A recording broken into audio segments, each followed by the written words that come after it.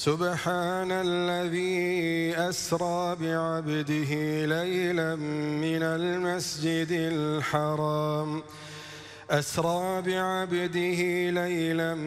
المسجد الحرام إلى المسجد الأقصى الذي باركنا حوله لنريه من آياتنا إنه هو السميع البصير. وآتينا موسى الكتاب وجعلناه هدى لبني إسرائيل ألا تتخذوا من دوني وكيلا ذرية من حملنا مع نوح إنه كان عبدا شكورا. وقضينا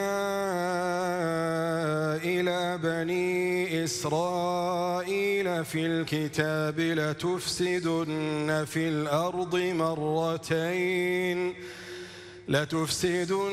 في الأرض مرتين ولتعلن علوا كبيرا. فإذا جاء وعد أولاهما بعثنا عليكم عبادا لنا أولي بأس شديد فجاسوا خلال الديار وكان وعدا مفعولا.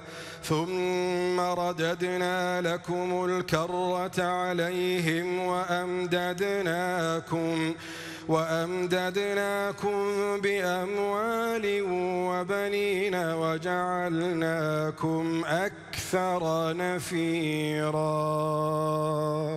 إن أحسنتم لأنفسكم وإن أسأتم فلها.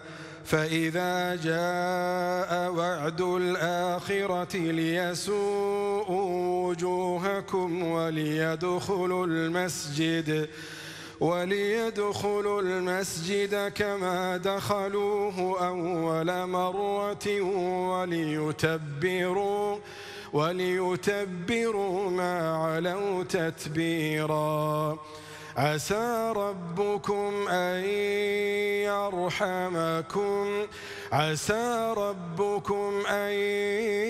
يرحمكم وإن عدتم عدنا وجعلنا جهنم للكافرين حصيرا.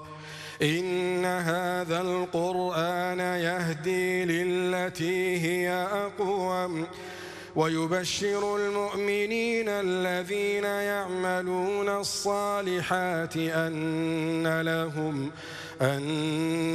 لهم أجرا كبيرا. وأن الذين لا يؤمنون بالآخرة أعتدنا لهم عذابا أليما. ويدعو الإنسان بالشر دعاءه بالخير وكان الإنسان عجولا. وجعلنا الليل والنهار آيتين فمحونا آية الليل وجعلنا آية النهار مبصرة لتبتغوا فضلا من ربكم ولتعلموا عدد السنين والحساب وكل شيء فصلناه تفصيلا. وكل إنسان ألزمناه طائره في عنقه ونخرج له يوم القيامة كتابا يلقاه منشورا. اقرأ كفى بنفسك اليوم عليك حسيبا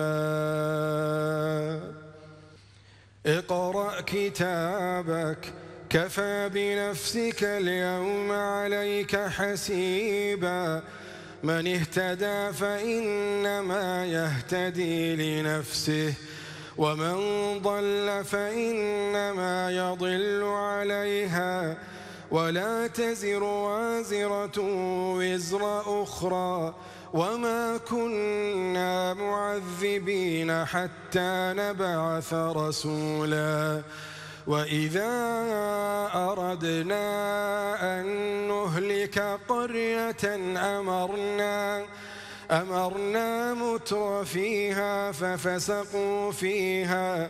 أمرنا متر فيها ففسقوا فيها فحق عليها القول فدمرناها تدميرا وكم أهلكنا من القرون من بعد نوح وكفى بربك بذنوب عباده خبيرا بصيرا